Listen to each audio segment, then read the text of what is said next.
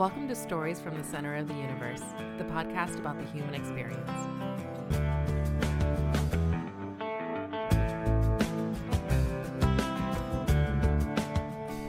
Margie Howell, welcome to the Center of the Universe.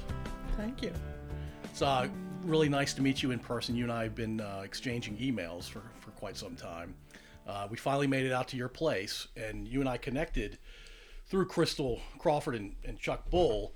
They were nice enough to connect, and you pondered it for a while, and then you ultimately decided that you were willing to do this. It was partly because I finally found I had time to do it. After one's spouse dies, there's a lot of stuff to do, and including trying to get an endowment fund at UVA in his name. He was there for many years after his Foreign Service career, and I felt he deserved it, something in his name. So that's great. He had started the Ramazzani Chair. I don't know if you knew Dr. Ramazzani when you were here. I did not. He was in the Foreign Affairs, and then they renamed it the Politics, a political section or whatever it is, and which my husband objected to because when he was here it was Foreign Affairs, the Woodrow Wilson Foreign Affairs Department, I think is the name of it. Anyway, they changed it without my husband's permission, so he wasn't happy. Yeah, it's weird to name it after Woodrow Wilson because I don't think he has any affiliation with the school, does he? I don't really think so. He was in Stanton across the hill, but I don't know why they did that. Yeah, interesting. All right, let's start from the beginning. Where'd you grow up? Bedford County, Virginia, Central Virginia. Was there a town that you grew up in, or did you grow up in the country? I'm a country chick, very much so, and still am.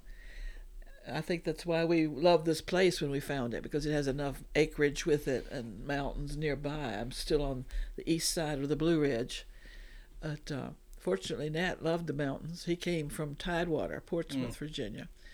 But he said when he came down the hill over at Pantops, he looked down and there was this beautiful town surrounded by mountains. It's a lovely view coming in from Richmond, where you saw it this morning, I guess. We did. You did. Yeah, so what was it like growing up in Bedford?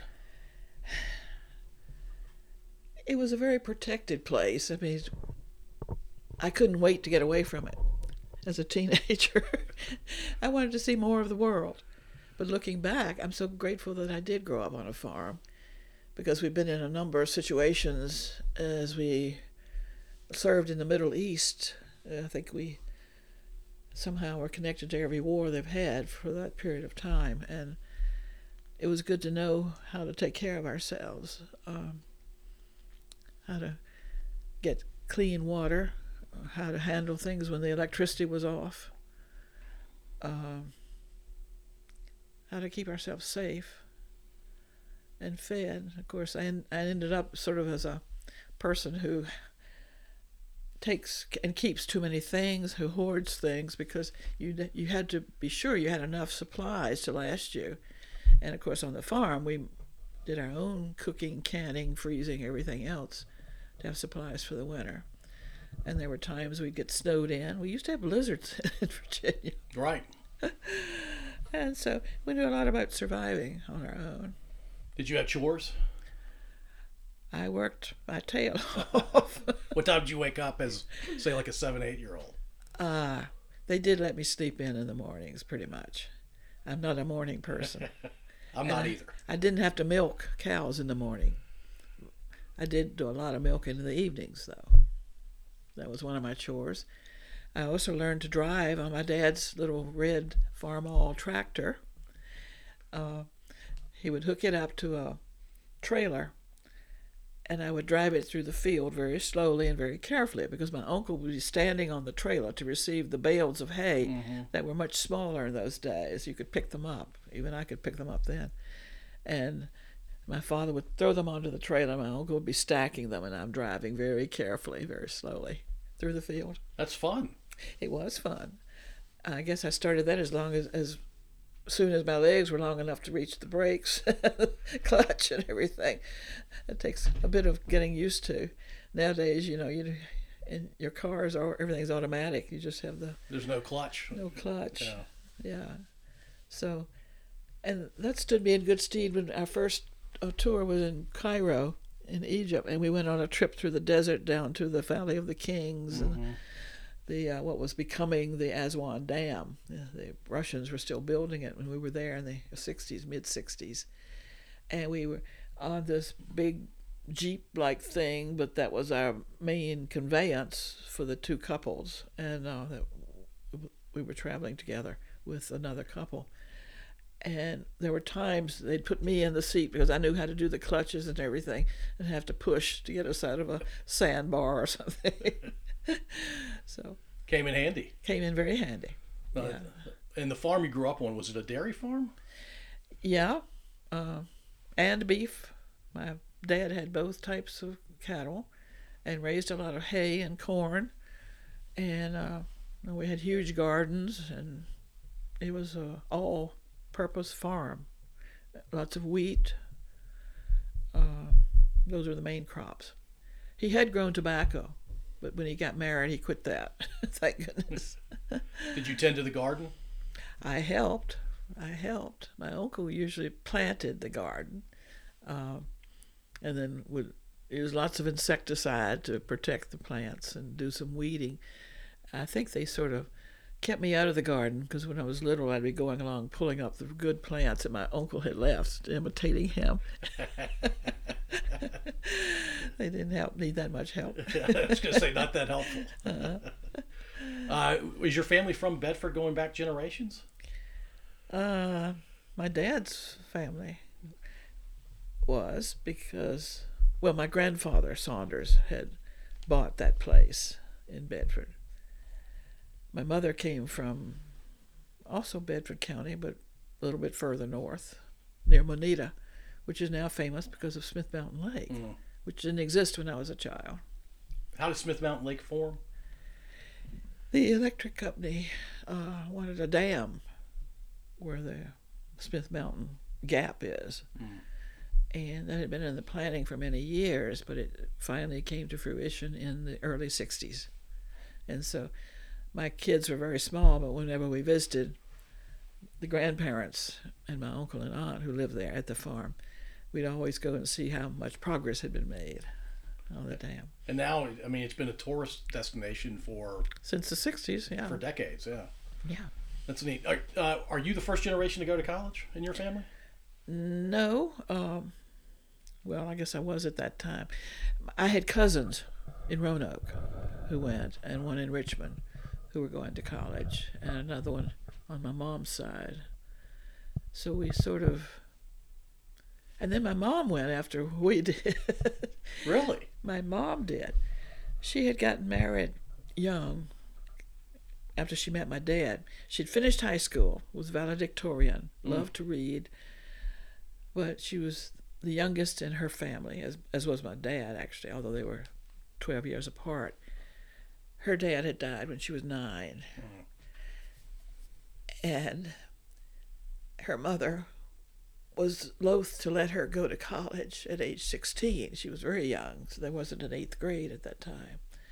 So the year she was her gap year, she met my daddy at a church revival, and that's where you met people in those days, or through family. And a couple of years later, they were married. So she married young, had 4 children, was a very industrious housewife, farm wife. She milked cows too, and she had grown up on a farm as well, of course. She had moved into my dad's home, which was the Saunders family home, where he lived with his oldest brother, my uncle, and his wife. Now, they never had children, but we 4 more than made up for it. And eventually they built a house right next door. Okay, that's perfect. It was perfect. And no 8th grade, no 12th grade back then too, right? Yeah, they had a 12th grade. Did they? Okay. She went to Moneta High School, which was consolidated in the 60s, I believe. And so now they just have an elementary, and I guess the middle school is probably mixed in with the elementary there now. Now, I guess it depends on the county or the city that you go to school in, because my grandmother is about your mom's age, I imagine, did not go to 12th grade because it didn't exist back then. I see, yeah. Where I grew up, there was a historic old school one of the first in southern Bedford County. I'm trying to think of the name of it. Mount Pleasant Academy or something like that.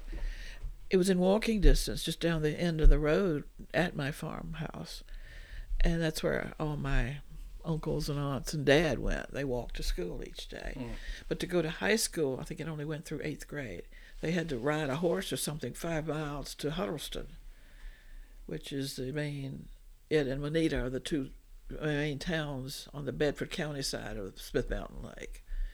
So my grandfather was ill at that point when my dad was ready for high school. My uncle had managed to get a high school education and later went on to be the mail route postal person in our part of the county there. A lot of his route was taken up by Smith Mountain Lake at some point. Anyway, my dad often subbed for him too. But anyway, my dad's dad got sick, and so when it came time for spring plowing, it was just too much to try to be the main one farming to help his dad, and to ride a horse 5 miles each day, one way and back. So he dropped out after 6th grade, although I think he may have repeated 6th grade a couple of times just to get more, and I'm sure the teacher helped him get more and more.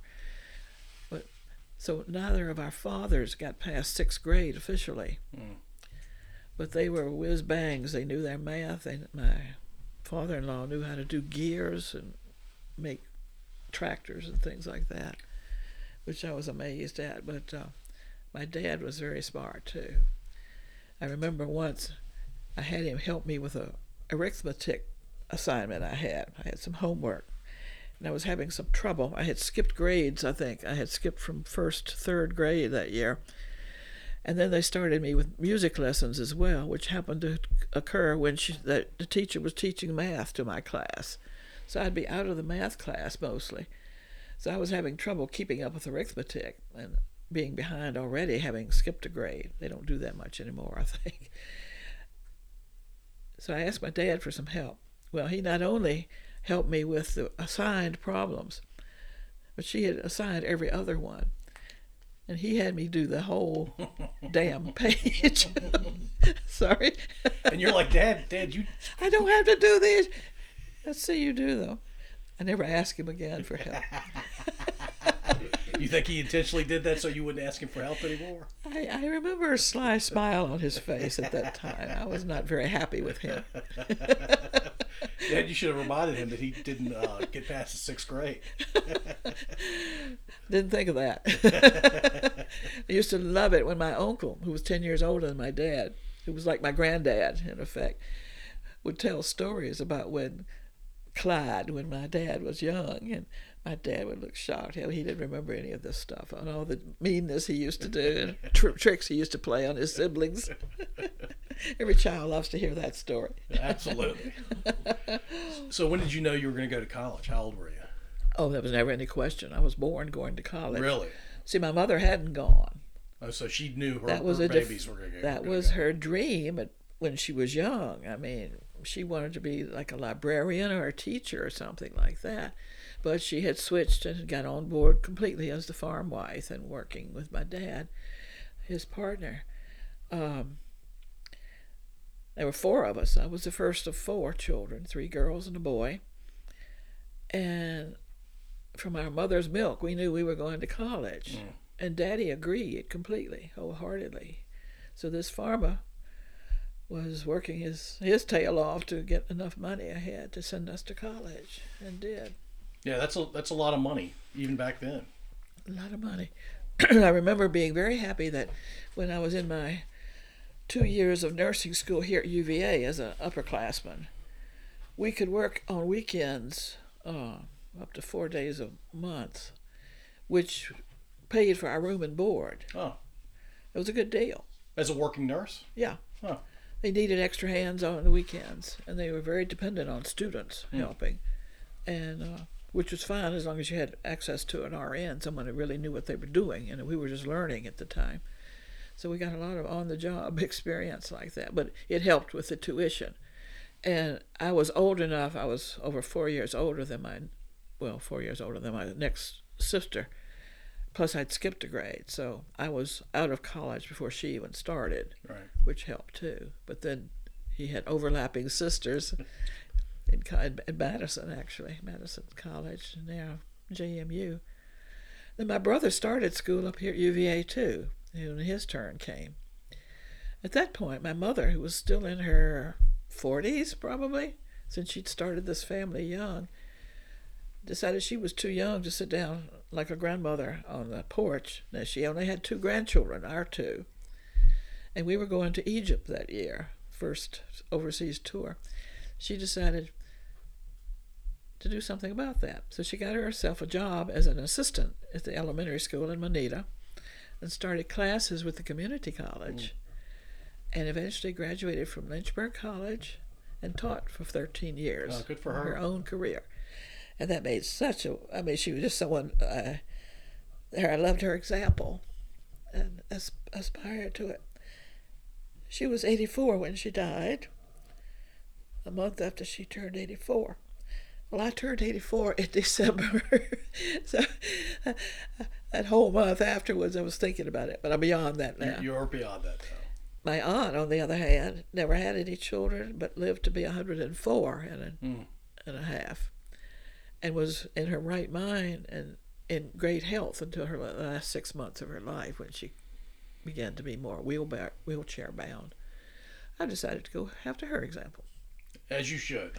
As you should. Your mom was valedictorian, as you mentioned, and the fact that she was a farmer's wife, raising 4 children, sending them all to college, no question she was going to do that, and then went back to school, had her own career. She sounds like a force. She was a workhorse, and my sisters and I all agreed she could work circles around us. She just had a lot of stamina, a lot of energy, and she worked hard. Yeah. She had great plans for me, it turned out. I didn't know this until many years later in my own career as a psychiatric nurse, and teacher, and therapist, that she always thought and hoped I would become the dean of the nursing school here. That was the furthest thing from my mind. That's not what I do. That's administrative, right? Being a dean like that? Yeah. That's not for everybody. It's not for everybody, not for me. I considered becoming a doctor, actually. My daddy told me he would put me through medical school. I talked to a professor at Mary Washington about that. There were a lot of problems. We did have women doctors back in the 50s, but it was very hard to get into medical school. As a woman. As a woman. And I didn't have the fire in my belly to want that. You have to have the fire. You have to. I wanted a family. Once I found psychiatric nursing, I knew why I was there. I wasn't that happy in nursing until I found the psychology part of it. Right. And it was like the light went on. And that was in my 3rd year. I already had a year and a half of nursing under my belt at that point. I wasn't that happy. But, once you get into something, it's hard to back out. And I couldn't think of anything else I wanted to do other than that. In those days, I was still affected by the idea you could be a secretary, a nurse, or a teacher. And I didn't want to be a secretary, and I have a business mind. I didn't like what I'd seen of teaching. Of course, it had only been my own experience through college, and especially didn't want to be in education in high school or elementary school. I didn't like kids that much. My own too, that was different. And so I was sort of backed into nursing. Well, I had seen how important nurses were when I had typhoid fever at age 10. Oh, gosh. Now, you don't hear about many people having that these days, but there were some contaminated wells, I think, in my neighborhood. We got our water from a spring. It was fresh, and it did not test, but there were a couple of neighbors that I had drunk water from that may have been contaminated. I don't know for sure. But as the doctor said, most of us fend off these germs as a matter of course, but my immune system was a little out of whack or something that spring. And so I was a sick puppy in the hospital for several weeks, and my mother was with me through all that. Yeah, I imagine you feel lucky to have survived that.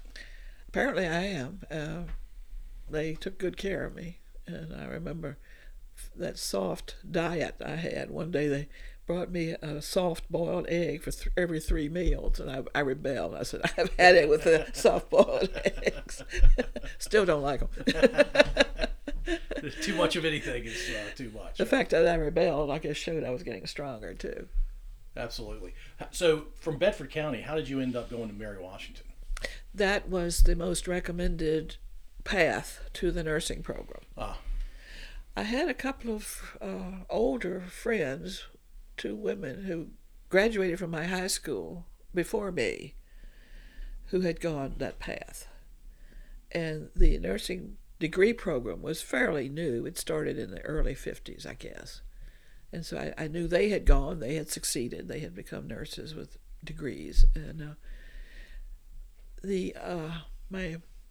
our country doctor, Dr. Sam Rucker, had a nurse sister and my mother knew the family extremely well. She'd always lived in the neighborhood, and my mother did some sleuthing for me and talked to Mary Rucker about nursing when she found out that that's where I was headed.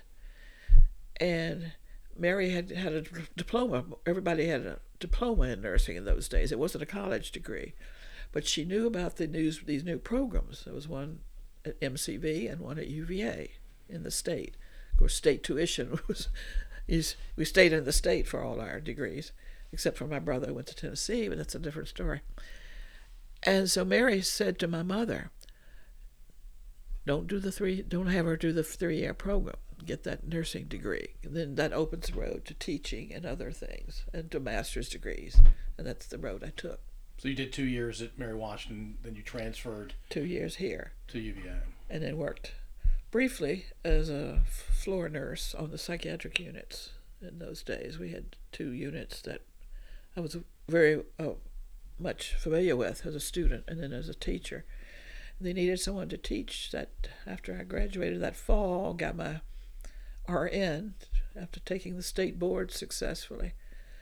And I was not only valedictorian of my high school class, but I was a top scorer in my nursing class too. Nice.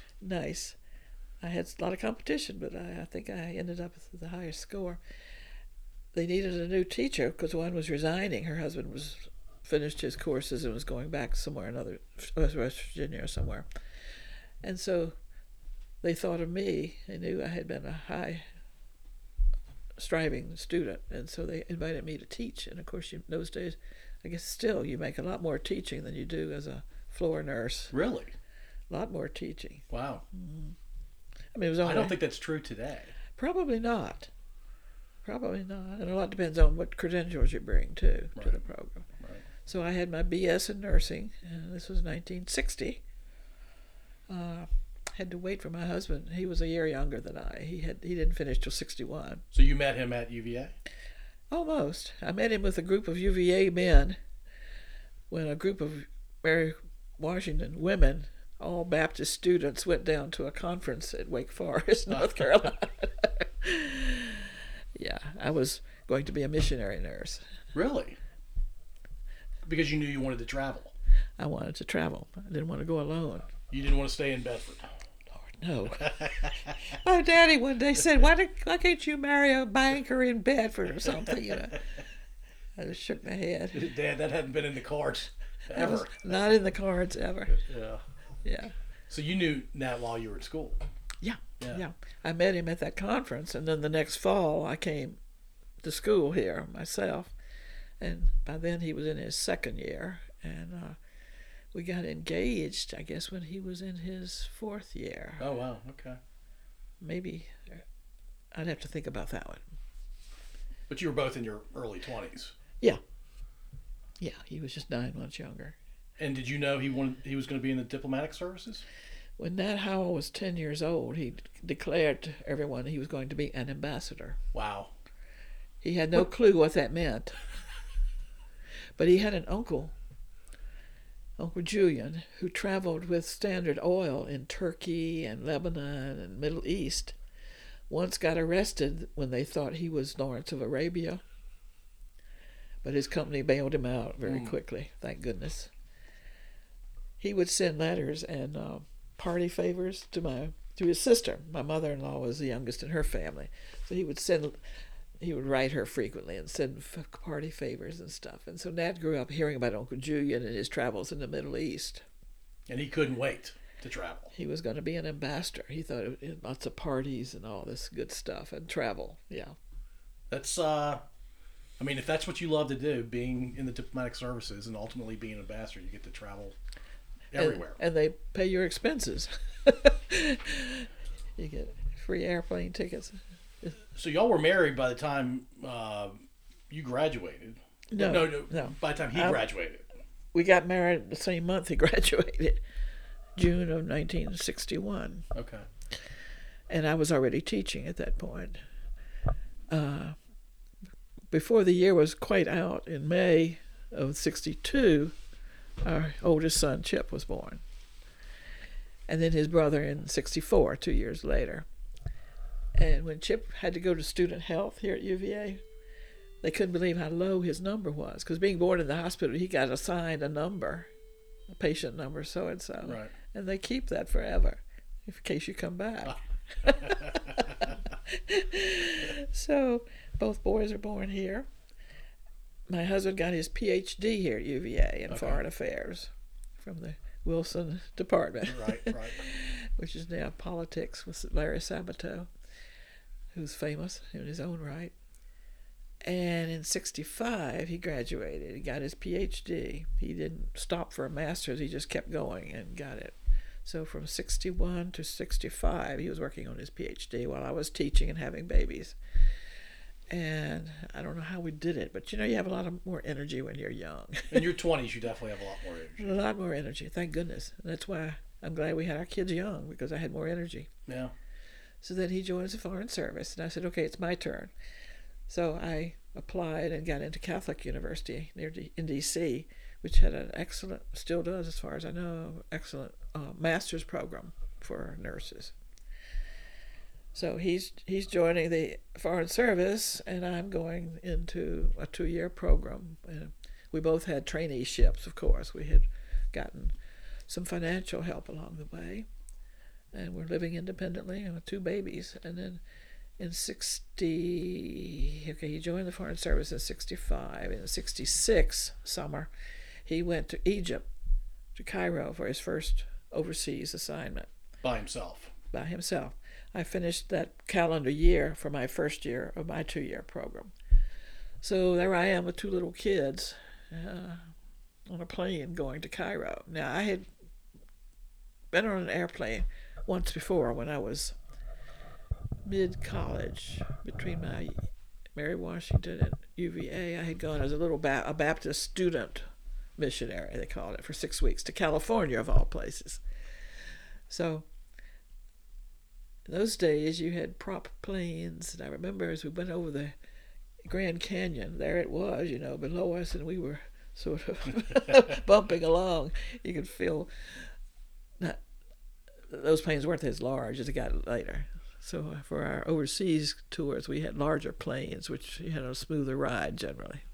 But that has to be a scary thing to fly for the first time, 5 or 6 hours out to California, and then your second flight is all the way to Cairo. I think I was more exhilarated and excited than scared. But going to Cairo then with 2 little boys, that trip was noteworthy. First of all, we flew from Lynchburg to New York, and there was a storm going on. We got held up. We circled New York for what seemed like hours, me with 2 sleepy little boys. We got there too late to catch our connecting flight to Cairo. So they said cables, supposedly. I told them what the situation was. They put us up overnight, and then the next morning we caught the next chance to go to Cairo. Well, this turned out to be one of those planes that stops at every port on the way to Cairo. Oh. So I have been at the airport in Portugal, in Spain, in Italy, in Greece. Yeah, I guess that's it. Before we got to Cairo. That's a lot. We circled the Mediterranean practically to get to Cairo. Meanwhile, he had not gotten any word of where we were and why we didn't come on the flight he thought we were coming on. So he met every plane coming in that day until finally he went home exhausted to bed. So I get to Cairo And in those days, there was no air conditioning. This is in September. It was still hot, pretty hot. Hubbub, hubbub. And I'm standing there with my luggage and my two little boys thinking, okay, I got to get myself to the embassy, because I didn't know where he was living at the point.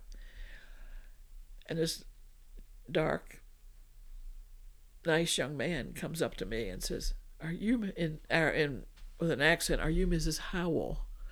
He had alerted all the drivers who met every airplane to get packages and mail and visitors and everything that I hopefully would be coming in that night. So I get into this little embassy car. I don't think it was. I didn't think to look at the plates to make sure it was an embassy car. But I'm so tired at this point, traveling all that day and stopping at every place.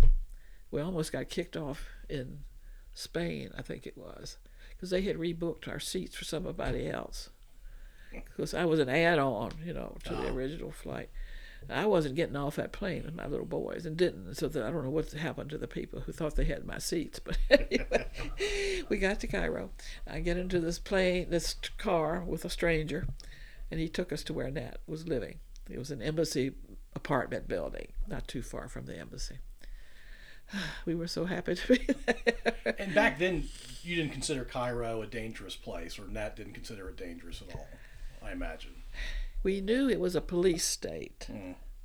We knew our phones were bugged. We had a good friend, an German-American lady married to one of our officers, who was chatting with her friend in German one day, and somebody came on and said, "Speak in English." Some stranger, nobody anticipated. Yeah, somebody was listening.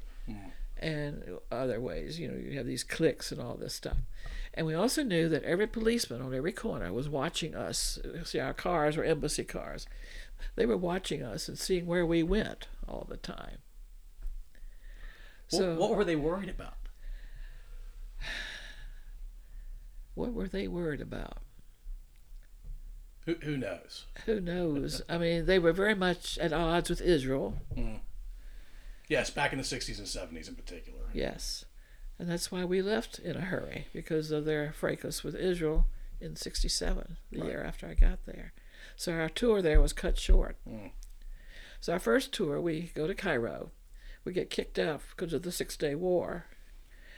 Kids and I are sent ahead of the war, thank goodness, to Greece for evacuation, safe haven. Because the American government knew it was coming? No. You got lucky. We were very much on alert at that point. We had a UN contingent that was keeping Israel and Egypt apart. The Israelis wouldn't allow them on their side of the border, so the Egyptians had them in the Sinai. And when Nasser got upset, he decided that he didn't like the UN there. It kept him from, I don't know, for whatever. He kicked them out. And I was there when they left, when the troops left. Well, all the embassies were watching this. We knew there was going to be a fracas. So they got those of us in Egypt out of there, women and children, and kept basically just the most essential people at the embassy. A very much lowered group of people, in terms of numbers. Got everybody out they could. Of course, everybody wants to be labeled as essential. You don't want to be sent with all the others out, but Nat was essential, even though this was his first tour. By that point, he was the ambassador's aide. And one ambassador had just left. A new one had arrived, and the morning they were to go present the credentials to Nasser, they were standing outside, and all this flak and stuff came down. The war was on already. The Israelis had preempted the whole fight. They started it. Yeah. Because that way they had surprise on their hands. They were very upset. They claimed the Americans were helping them. We weren't. We didn't know they were going to do that, as far as I know. They felt that it had to be American pilots in those planes and blah, blah, blah.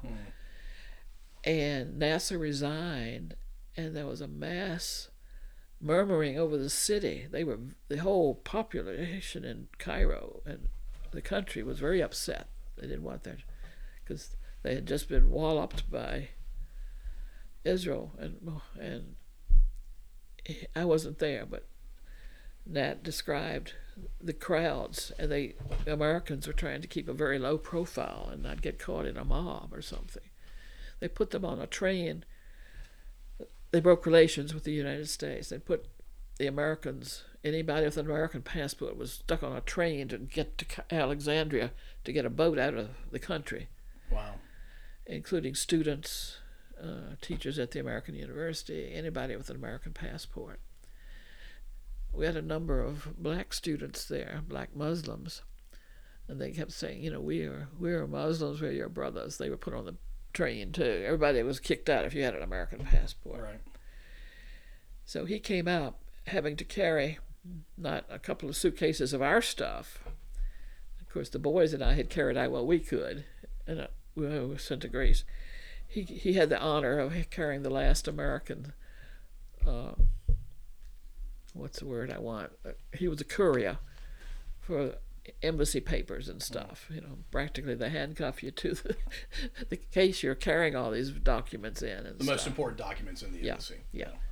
Meanwhile, I guess they had shredded and burned what they could otherwise. That's wild, right? You're in your 20s with two young kids, and you had come back a little bit early, but I mean, I was in Greece.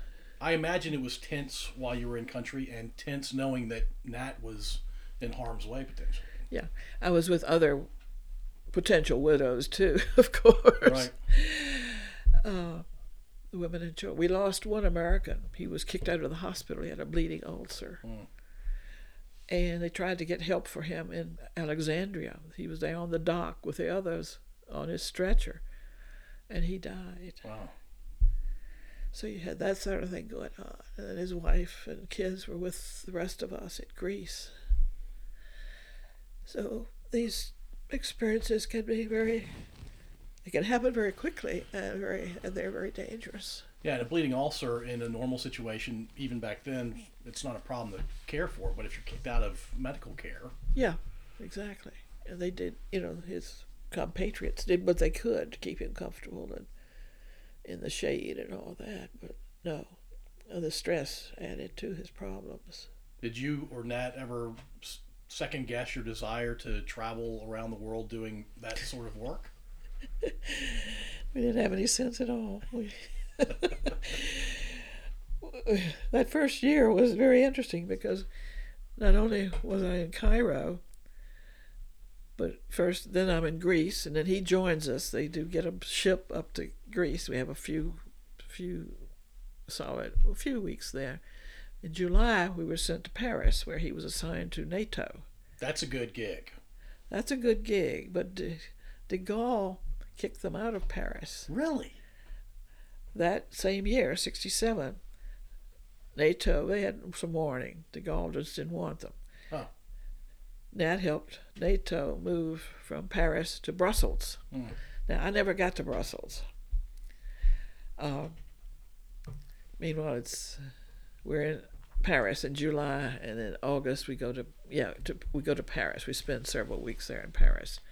So at the end of August, I said, okay, this is a very uncertain thing. All our belongings were mostly in Cairo still. We finally got them a year later, most of them. But our clothes, we only brought out summer clothes. I have these two little kids. I'm thinking, if I go back, I can start my second year at least of graduate school in D.C., and you come when you can. So the kids and I came home that August. I got an apartment. The kids went back to the same nursery school they'd had when we first went to Washington during my first year at graduate school. And then Nat came home for Christmas, mid-December, expecting to go back to Brussels in January. Well, his job got cut. Ooh. So he has to find a new job. So he finally got in the intelligence, INR it's called, Intelligence and Research in State Department. He had a buddy there, sort of a mentor, who took him in. And he had a job then back home, which enabled me to finish my next calendar year at graduate school. I've been blessed. I was very fortunate. So I had the year in Cairo between the 2 years of classes in my graduate program. Got stuck on the research paper I had to do. I'll continue with that in a minute. So the kids and I came back, and I got into school, and then he came back. We were living in D.C. Now, this is spring of '68. I'm finishing up my program. Nat took the kids to the circus, and they came home and had mumps. Well, it seems I hadn't had them either. I nursed my kids through their mumps. They're fine. And then I get, chipmunk cheeks. I thought I was dying because it affected my balance, my middle ears, right. And all this swelling. And the day I decided I'm going to live after all, I had missed some of my classes, too, for a couple of weeks. Martin Luther King was killed. This is 1968 in Washington, D.C. now. We had tanks on the street protecting ABC stores and other buildings. And I had just come from a place that had tanks on the streets in Cairo, lots of tanks. Yeah. And so suddenly my country was at war too. D.C. parts of it was going up in flames. It was an exciting spring. 68 was a very wild year. It was a very wild year. So in early June, we moved back to Virginia, to Arlington side. We decided that's where we'd rather live. And it's closer to the State Department too. So we're back in Virginia. And Robert Kennedy got assassinated. And again, big upset. So that was quite a year, 68. I had gotten stuck doing the research paper. Somehow I did not like statistics. I did not understand. Finally, Catholic University had so many of us like me who was stuck at that point. We'd done all the classes. That they started a new class for people like us who could do a dissertation in a group. And I joined one of those groups. And by that time, he suddenly gets reassigned overseas. He decided to take the Arabic language course that they had in Beirut, going back to sea, overseas again. And Beirut was supposedly the Paris of the Middle East at that time. We knew there were problems there from the beginning because they had this split between Christians and Muslims and all that stuff. And they didn't always work well with each other, but it was pretty calm in those days. So our next assignment was in Beirut. I finished my coursework for this special class. Actually sat for my exams in Beirut at the American University. They had an arrangement with them. The American University in Beirut is accredited by New York State.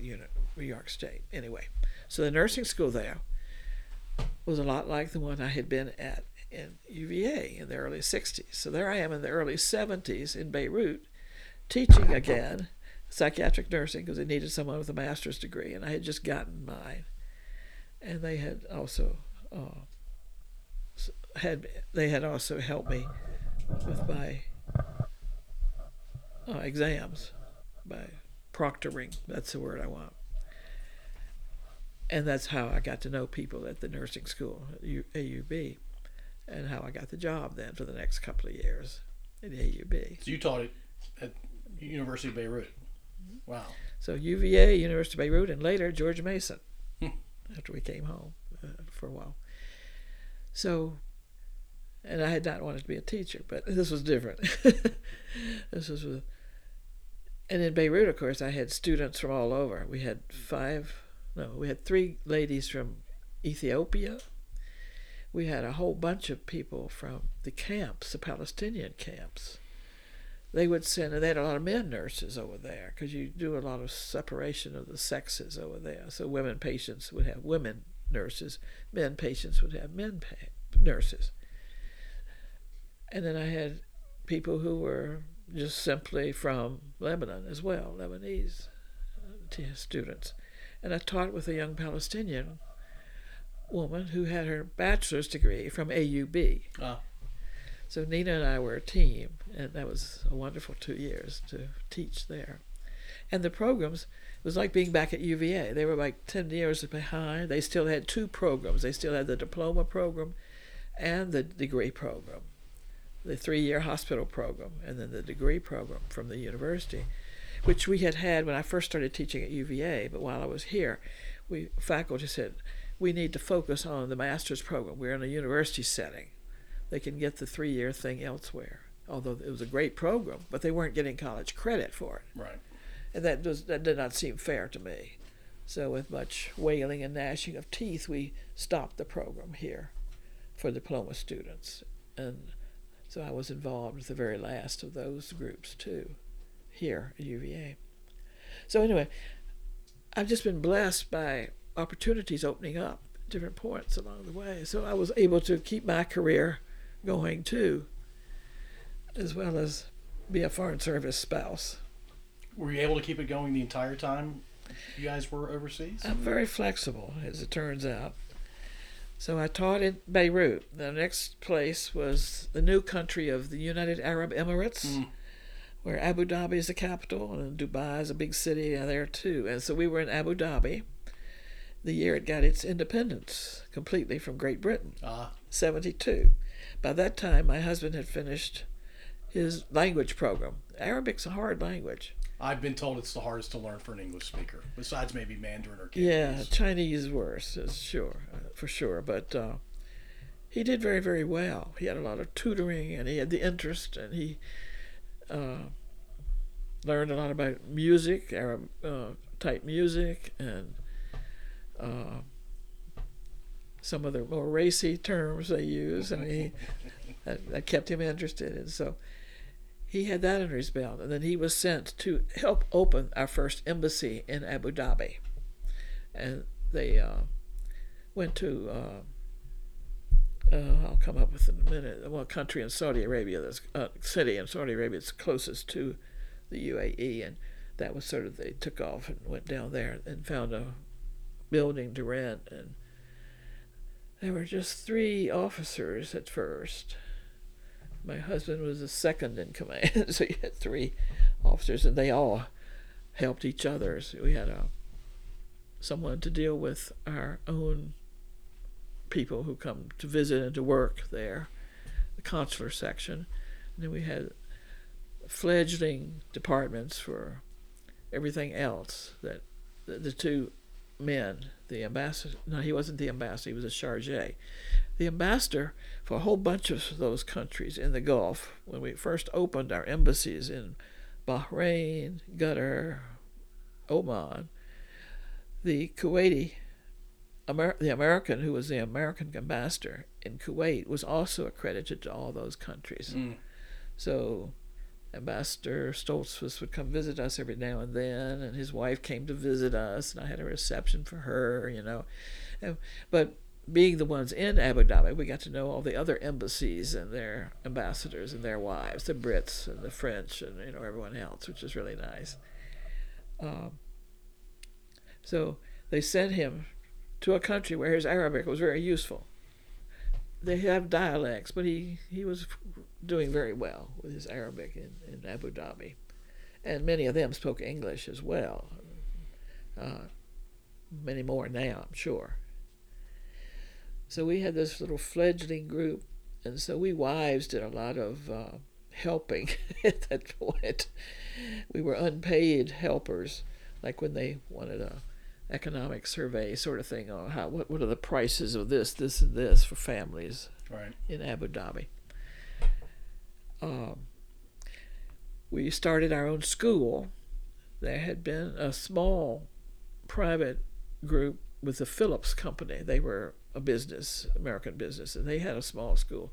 So we took over their grounds, and we had a whole bunch of Quonset huts and trailers, and a trailer for each grade, basically.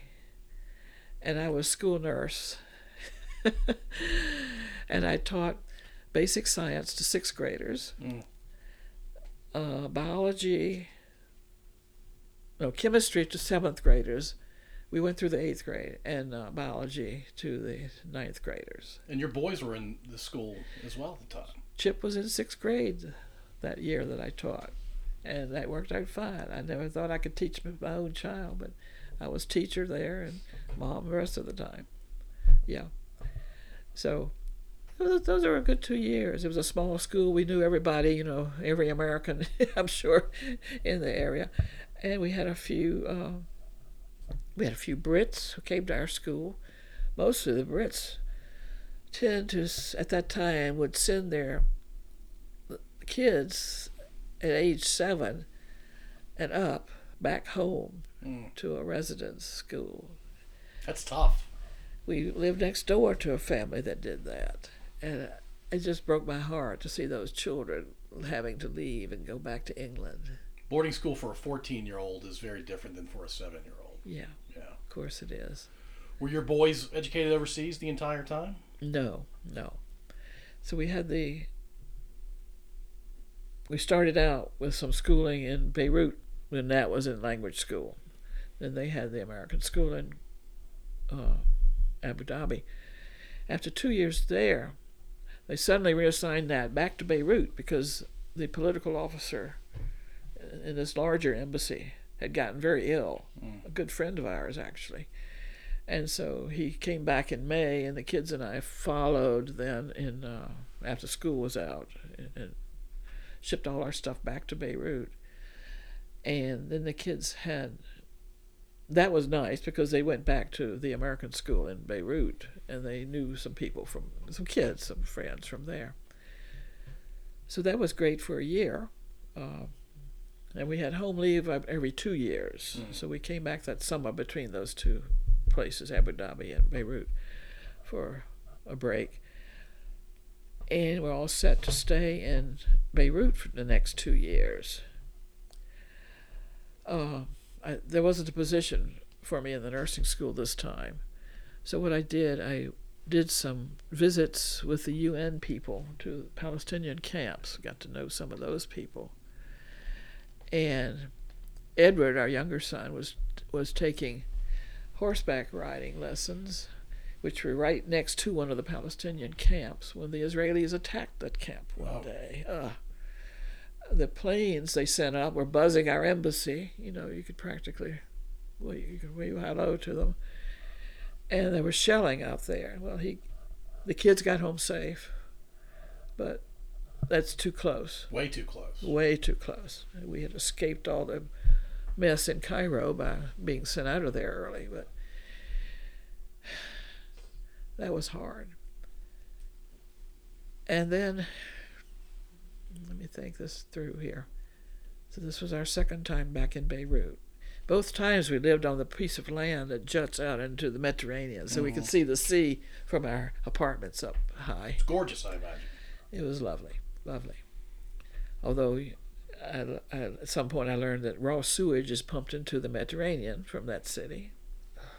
It still is, I'm sure. From the hotels and everything else. Anyway, we braved the water a few times. Away from the hotels. Summer of 1975, the Civil War began. We didn't know it at the time. There was a fracas down south, and then it died down, and then there was another fracas, a different group. And of course, you always had the Israelis and the Palestinians shooting at each other across the border. In fall of 1975, things got hotter and hotter until 2 of our embassy employees were picked up by one of the rebel groups or something in Beirut. At which point the embassy people had been watching the situation very carefully, decided it was time to get the women and children and people who didn't need to be there, non-essential personnel, out of there. So we went back to Greece a second time. And fall of 1975. The poor kids, they'd been to school in Beirut, then Abu Dhabi, then back to Beirut. Now they're in school in Greece. Chip was in 8th grade by that time. Edward was in 6th, I suppose. So we found a little apartment. The tourists were all gone from Greece both times. The first time I had gone to Greece from Cairo in the spring or early 67, 66, sorry, 66. No, 67. I was right the first time. The Greeks had just had a change of government. Junta, they call it, Junta. Mm-hmm. And so there were no tourists, and so there were all these wonderful places we could stay as refugees. Second time, there was an American base there with lots of touristy summer places, little apartments. So we had our pick of those second go round at the end of October when we were sent out of Beirut. It took them 4 months to get those men free. Wow. Meanwhile, lots of things could have happened to them. Our building was hit once by some stray mortar or something. At that point, we had adopted a Doberman puppy. She and her mother had belonged to the security officer in Thailand. I think it was Thailand, where there was a coup or something. And so they had an exciting first place where the puppy was born. Came to Beirut. Well, you can imagine the security officer and those left at the embassy were very busy. They weren't home much. And so the pup and her mother would be barking and playing on his balcony because it was still quite warm then, that fall. Mediterranean weather. And the neighbors, he got word that they were going to shoot those dogs if he didn't do something about them. Mm. So this was before we actually left for Greece again. So Sid was a good friend of Nat's and asked him if he would consider taking the puppy Doberman. Well, we hadn't had a dog before. We never had Dobermans. I didn't think that was a good idea. I didn't know the dogs well. Of course, within 5 minutes, once he brought the puppy to us, she and I were attached, like, sisters. She'd follow me around everywhere. So we left her with Nat when the boys and I went to Greece in October. Eventually, he shipped her out to us and the car, getting stuff out of Beirut. And meanwhile, they were trying to get the 2 embassy employees free who had been kidnapped. And they'd almost have a deal with this group or that group. And of course, you had to work through intermediaries. You weren't dealing with the kidnappers directly. And then the deal would fall through, Friday would blare out again, and it just went on and on. And I'm touching the table again. Those were exciting times, scary times. I was going to say more scary than anything. More scary, yeah. So finally, after 4 months, after the New Year,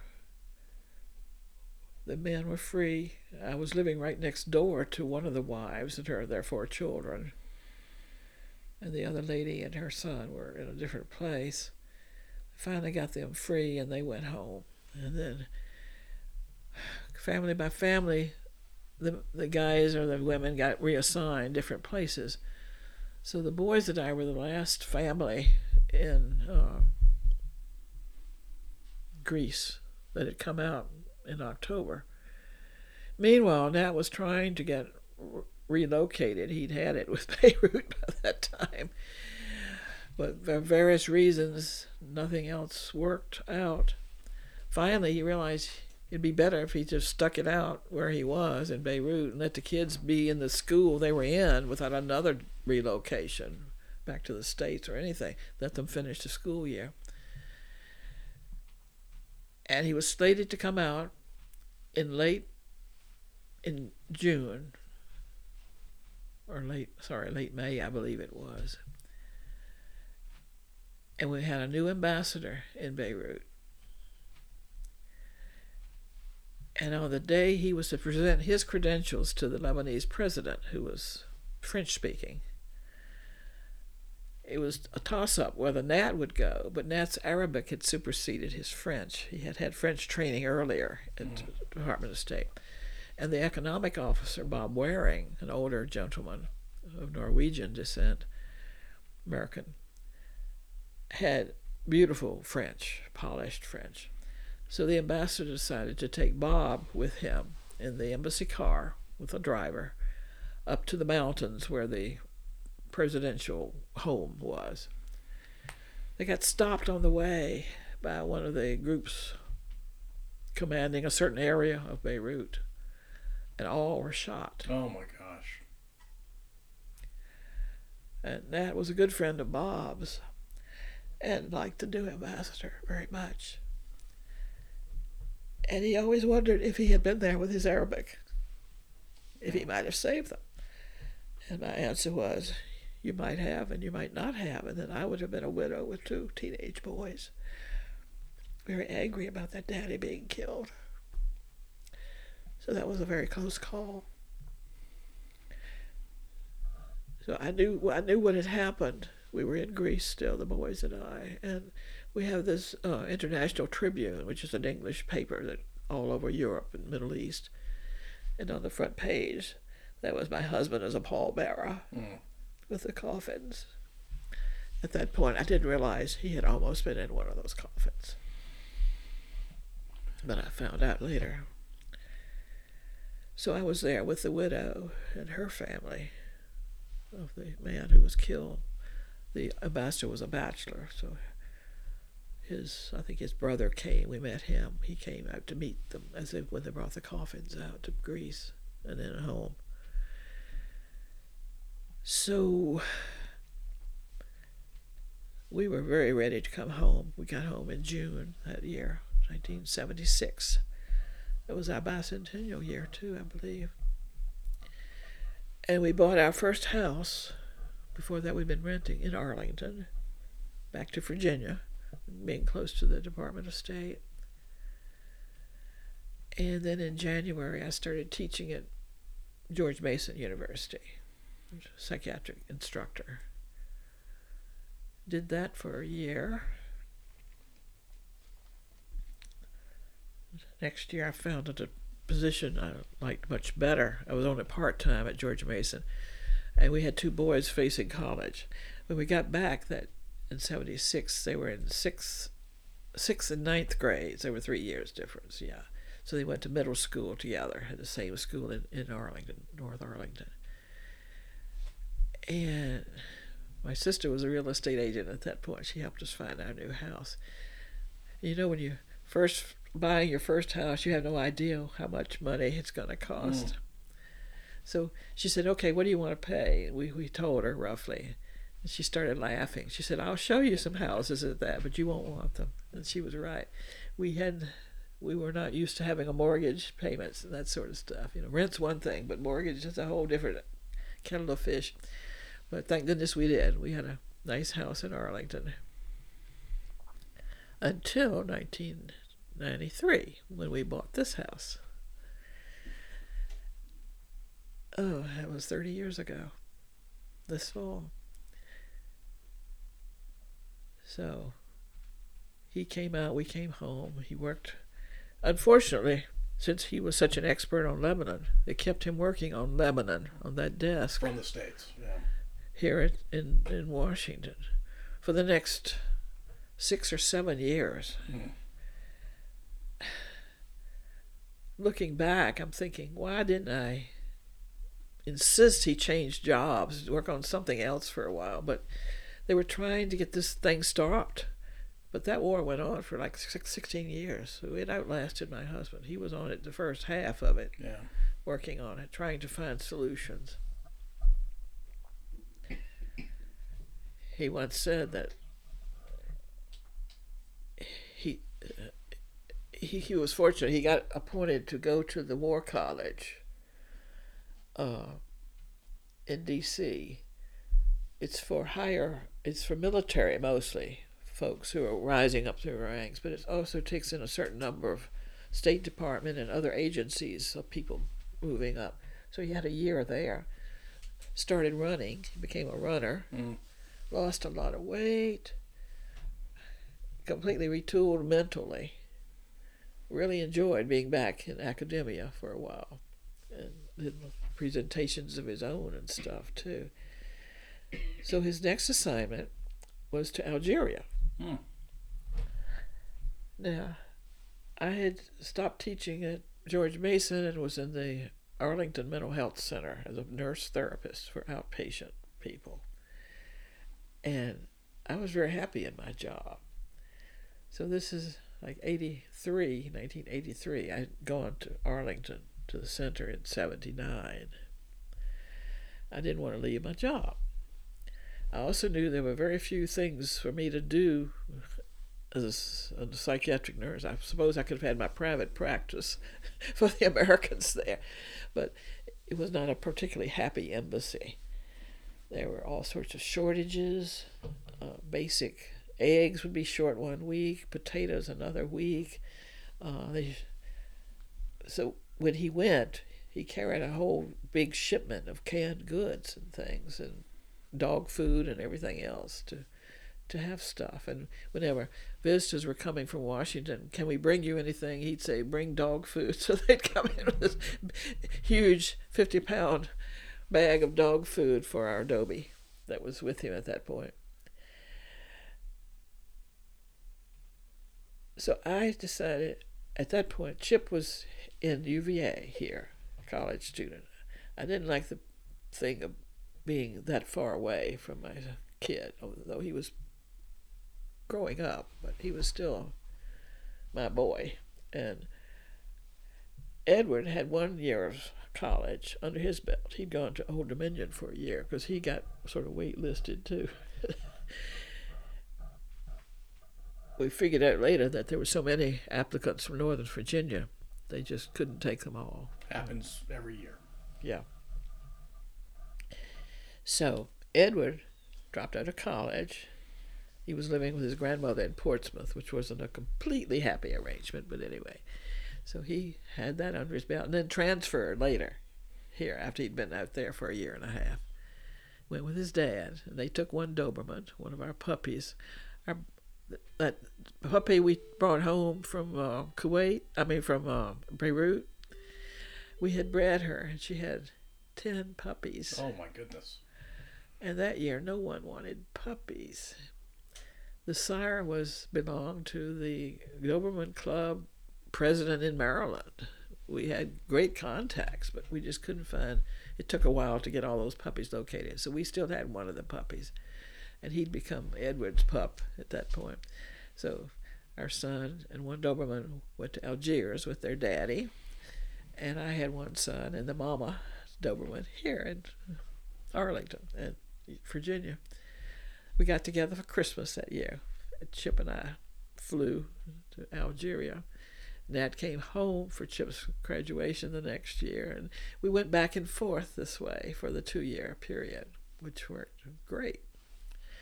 So Nat comes home in 85 and became the political officer for the U.S. Central Command in Tampa, Florida,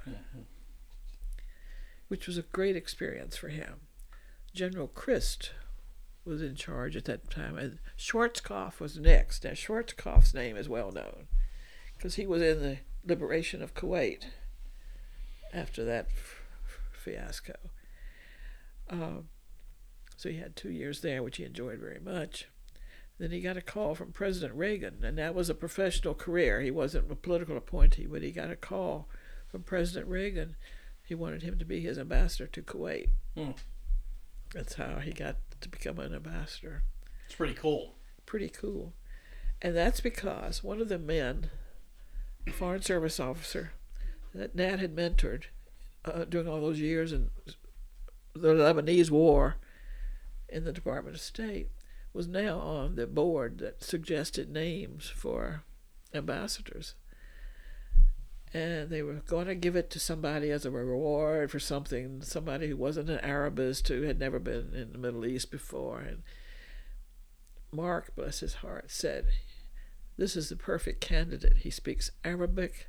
He's had all this experience in all these different places." And so they gave the plum job in Cyprus to the other guy and put Nat in as ambassador-elect. And Nat was just really excited about that, I imagine. Plus, he had been out there and on the travels that he did with Central Command in that particular area. So he knew all the plans that Central Command had to keep Iran or Russia from taking over the Gulf. Right. And the day he was appointed by the Senate in August of 87, one of the ships was hit by the Iranians in the Gulf out there, because the war with Iraq had been going on for a while. From 80 to 88. Mm-hmm. Yeah. So that's right. So we were there during the final year of the war, and those guns across the bay, across the Gulf, rattled our bedroom doors all the time. And you'd see lightning flashes, and you knew there were mortars and tanks and stuff being hurled back and forth. Kuwait was hit by a couple of those Chinese missiles, and all they did, I think it scared a herd of goats or something. Nobody got killed, fortunately. Chinese silk, was that missiles? Is that what they were called? Something like that. Sounds right. Yeah. So Nat was heavily involved in the reflagging of tankers and things. And we had lots of ships in the Arabian Gulf, trying to keep that war contained, working with the Kuwaitis. And so he went at a very interesting, exciting time. And we were all relieved in 88 when the war was officially over. It was too close for comfort, but things went well. At that point, when he got assigned as an ambassador, I had almost 9 years under my belt at the Mental Health Center. That fall, before he was nominated, I had not gotten a job I deserved, an advancement at the Mental Health Center. We had had several vacancies that summer. We lost a couple of our psychiatrists. I had a huge caseload just as a nurse to begin with the medications that people needed. My immediate boss had resigned, and so I was acting as the boss for our little department. But he picked someone, the next boss up, interviewed 3 of us for the job to succeed the one who left. I was full-time, as was the other girl, and then the third one was a part-timer that I had helped train in my department. She and the guy who picked her had some kind of special course on administration, and they had a great time talking during her interview with terms that they were learning and excited about. I'm still bitter about this, obviously. I had been operating in emergency mode for months, trying to keep patients covered to meet their needs with a shortage of people to help me, with one of the doctors. And so he asked the same questions to all of us, but I was coming at it from a bare bones deal with the fire that's nearest you and that sort of thing. Looking back, I had not tooted my own horn at all. I had not kept him appraised of how hard it was down in the ranks. He had no idea. about all that. So when she got the job and I didn't, I was very upset. And I immediately switched from full-time to part-time at a different center, but still in the same network.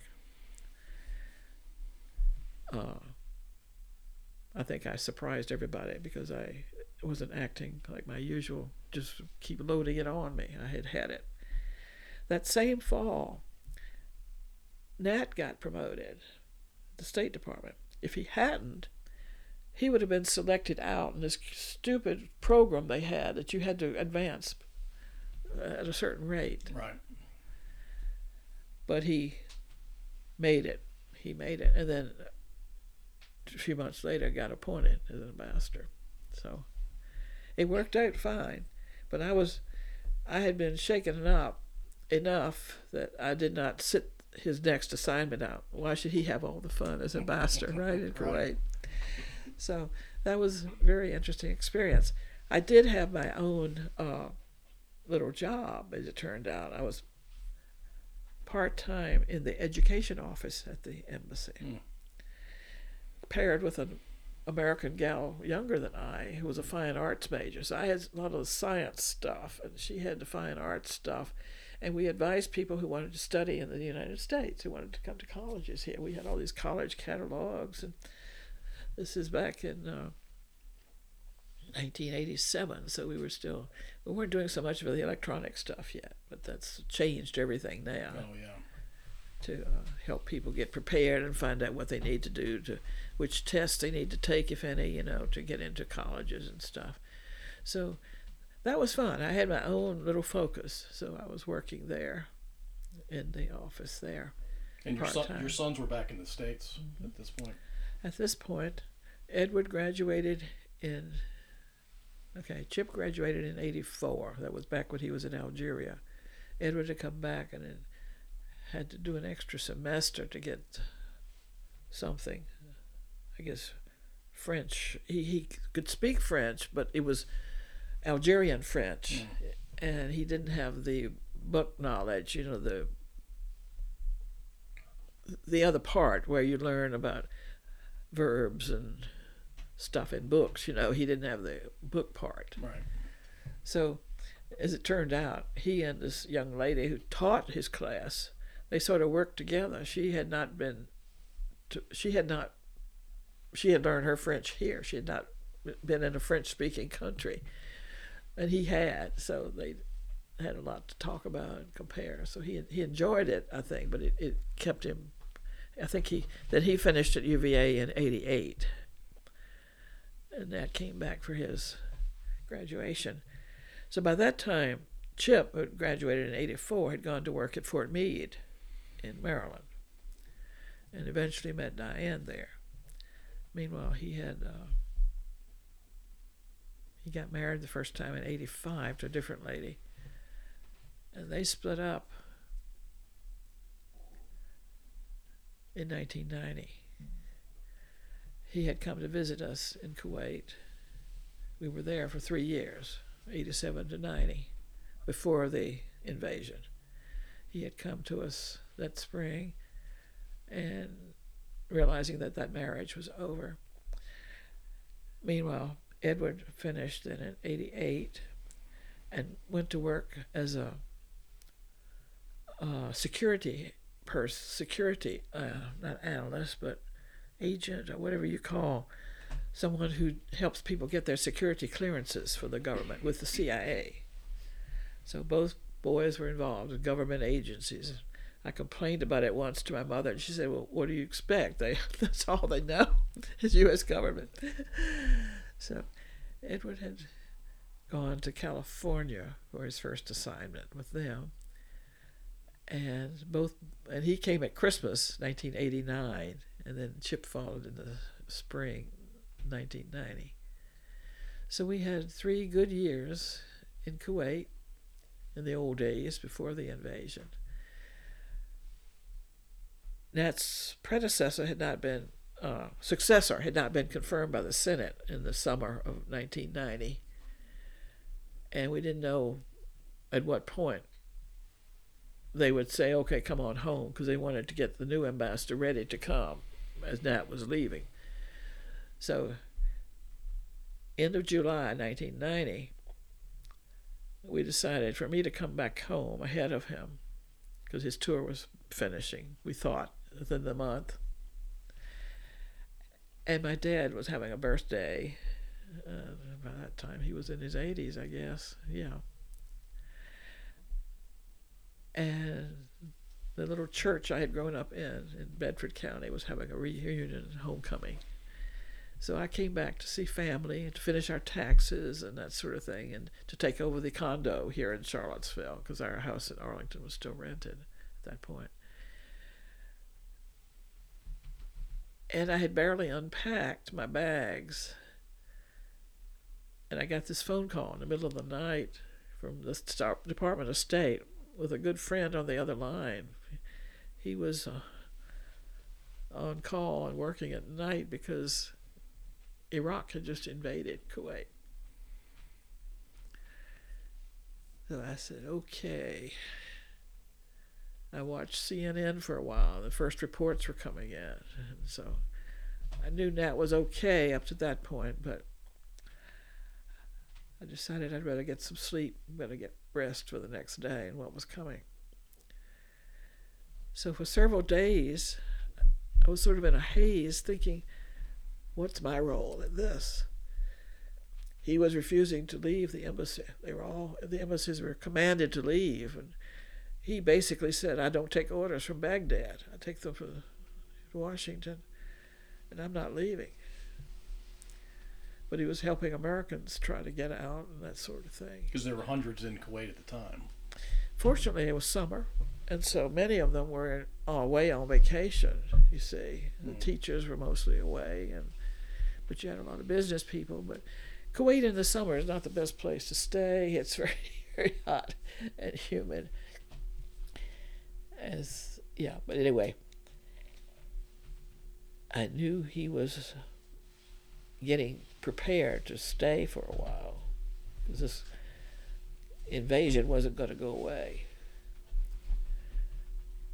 And what he did, they started bringing in food and stuff. Now, when he first got to Kuwait, he realized that one of the problems, potentially, was water. They had and have desalination plants. And at that point, of course, the war was still going on with Iran and Iraq. And he could just see one of those missiles hitting some of our water tanks or something. And so he had extra water tanks put all around the flat roofs of the embassy, which stood them in good stead through the invasion, because they had all those water tanks full. And then they cut off the water, you see. So all they had was what they had stored there.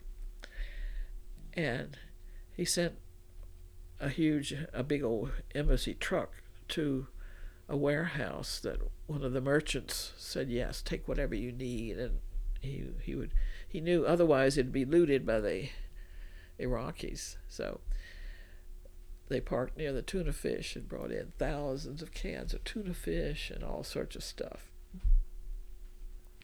which enabled them to get through, and they still had lots of stuff left when he actually left in mid-December there.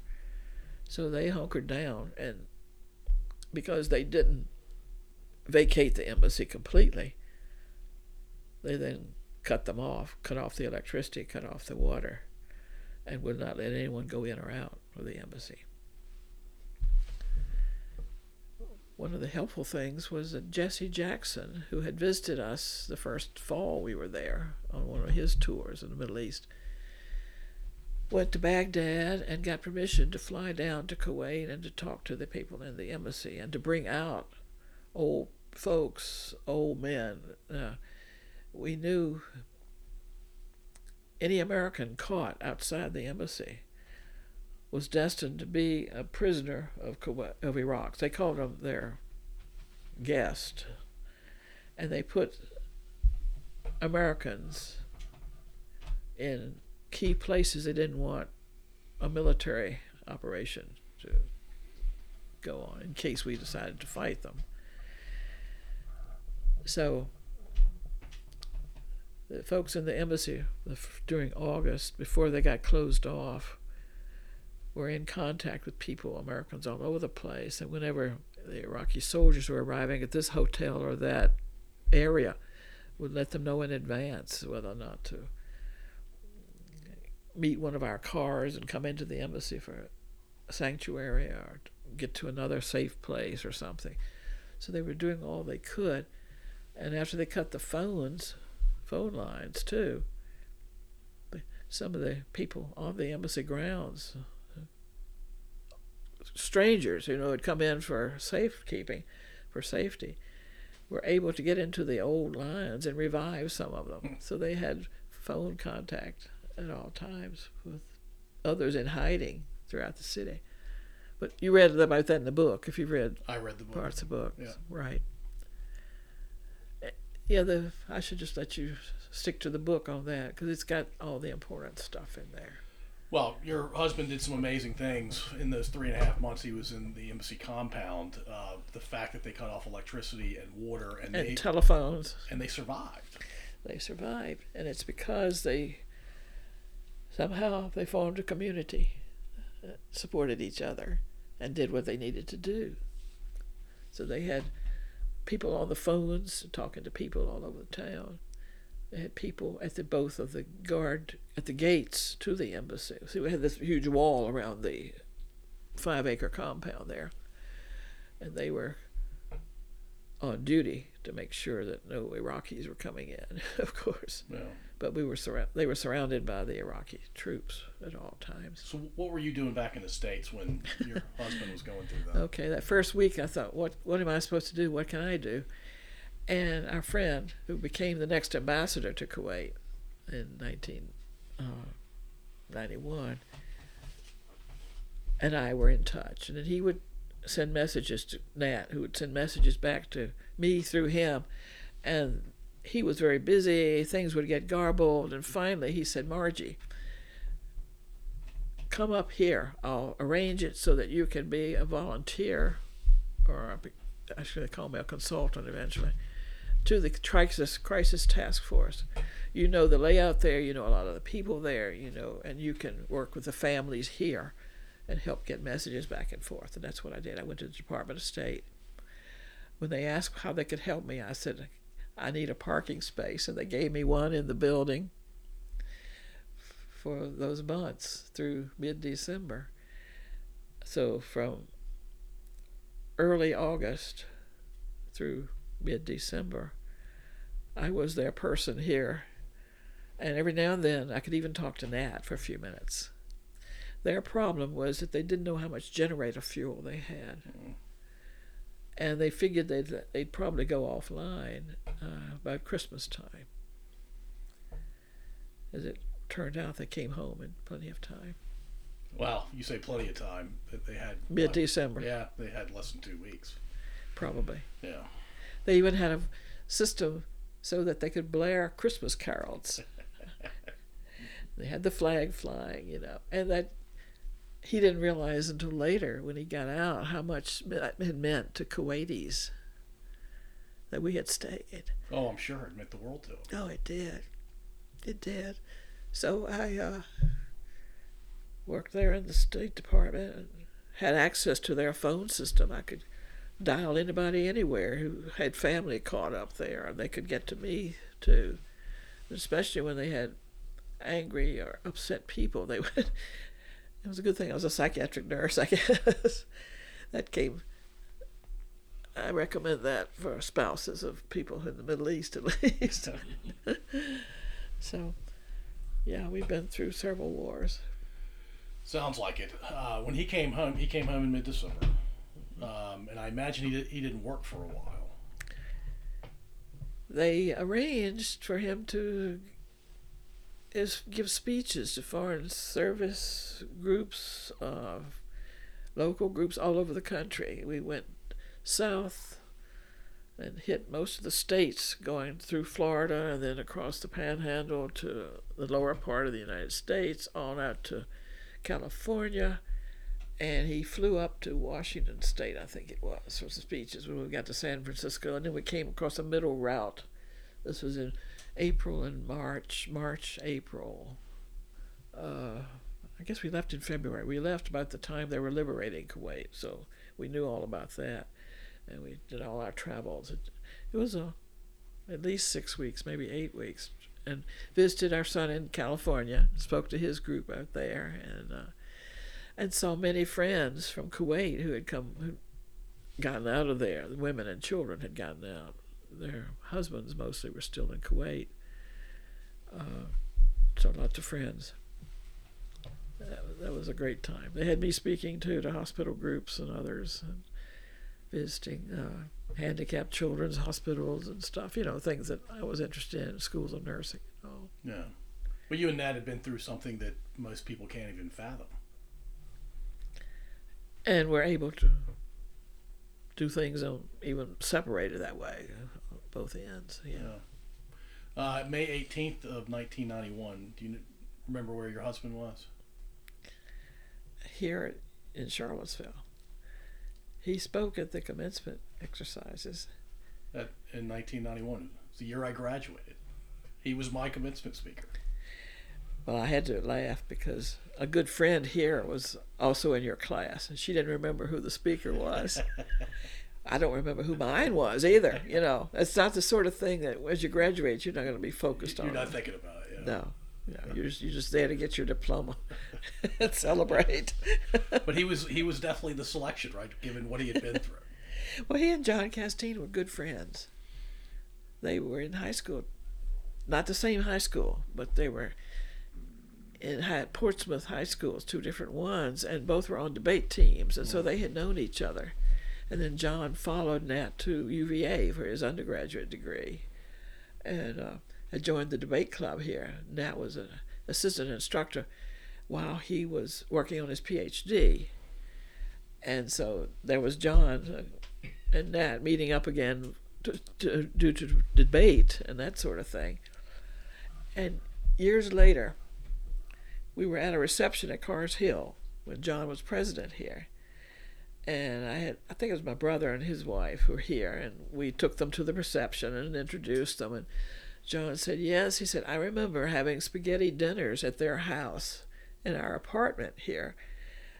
I had forgotten it, but we did. Nat would bring some of the boys home every now and then for spaghetti dinner.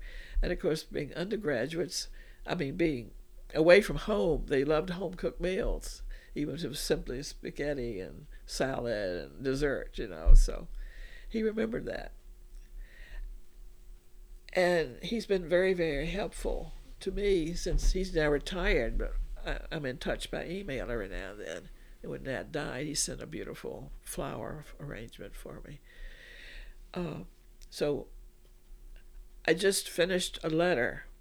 It took me weeks to compose this letter to the Kuwaiti ambassador in Washington, asking if they might honor Nat by endowing this fund that we've started to help Nat's program at UVA. We have Nat years ago started working on endowing a chair, which became the Ramazani chair. Dr. Ramazani was a famous guy in the political foreign service program here. And it took a long time because it takes a while to endow a chair. You need millions of dollars for that. He finally got it done before he retired. I was afraid he was going to end up retiring before he finished that job, but he got it done with a lot of help from some of the development people at UVA. They finally got the money and got it all together, and they found the perfect professor to hold the chair. He's a young Kuwaiti history major who had been employed for 2 years here at UVA before we even knew he existed, but the perfect person for this chair to take over Nat's programs on the Arabian Peninsula and Arabian Gulf studies. And his name is Fahad Bishara. And Dr. Bishara, he's still a young man. He's in his 40s, I think. His specialty is the Indian Ocean area, which the Arabian Gulf drains into. And so he's written books on East African countries and the trade routes. His grandfather was a captain of one of those big ships that used to sail, homemade ships that used to sail from Kuwait down the coast of Africa and bring back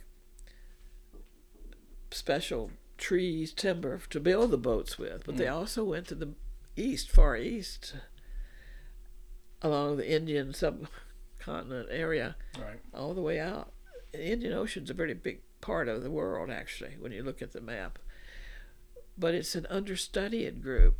It's not much research has been done on it. And so UVA is becoming the center for that sort of study on that area.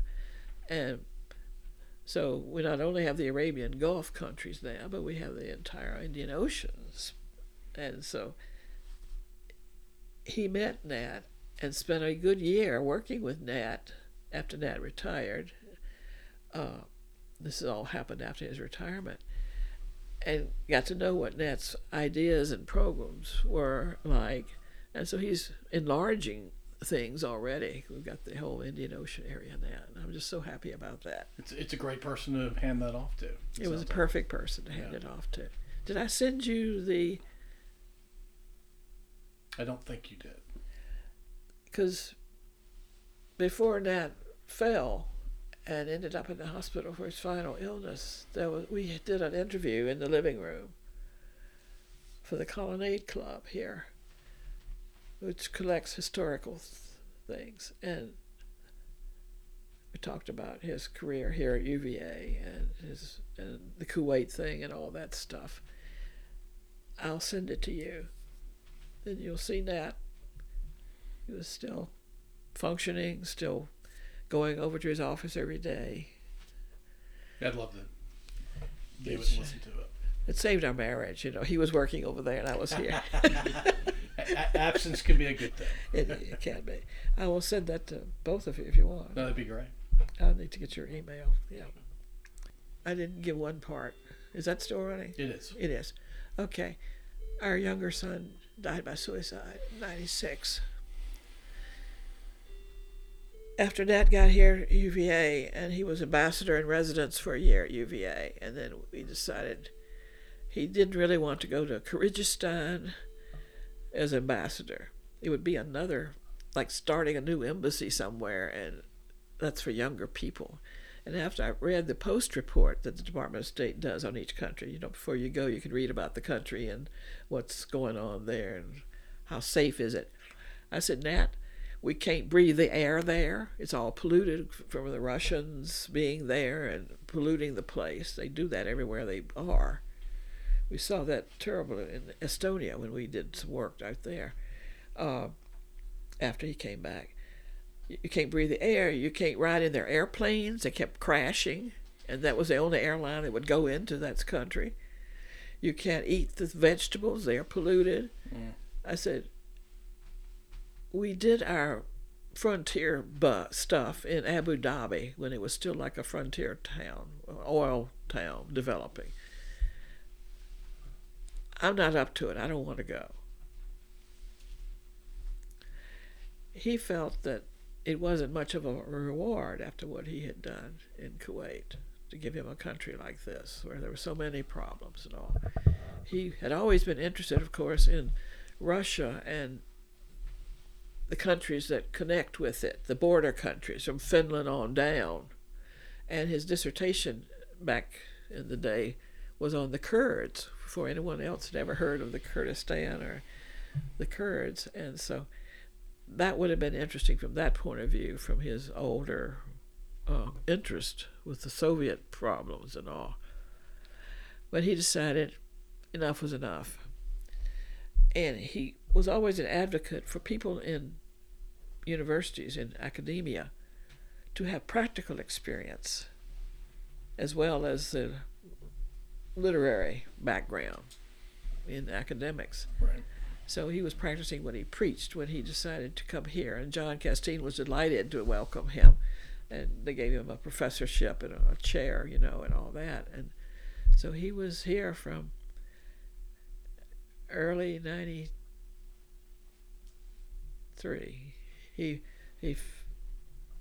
Yeah, he retired from the Department of State December 31st, 1992, after being here as ambassador in residence and all that, and started the next day for insurance purposes with UVA. So he was here from 92 to 2015 as a professor of research.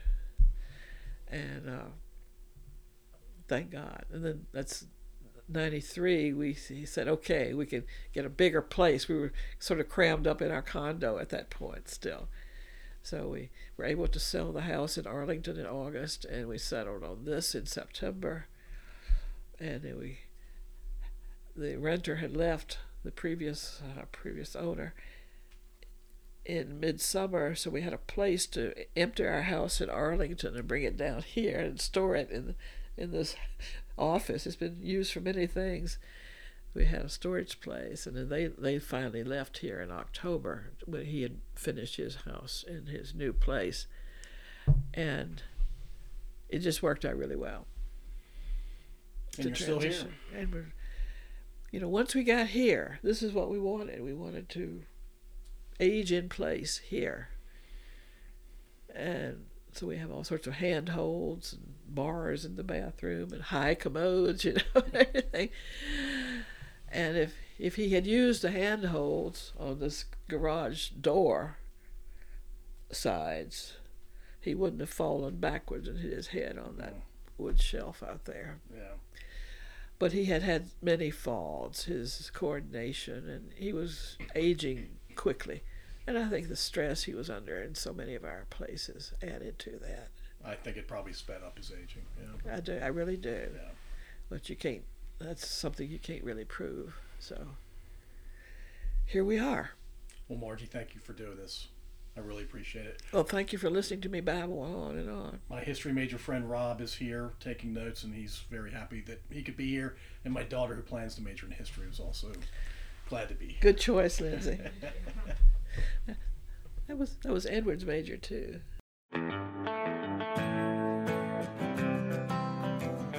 Thank you for listening. If you enjoyed this episode, please subscribe to wherever you listen to podcasts. We'd also really appreciate if you'd rate and review us. You can find us at scodupodcast.com.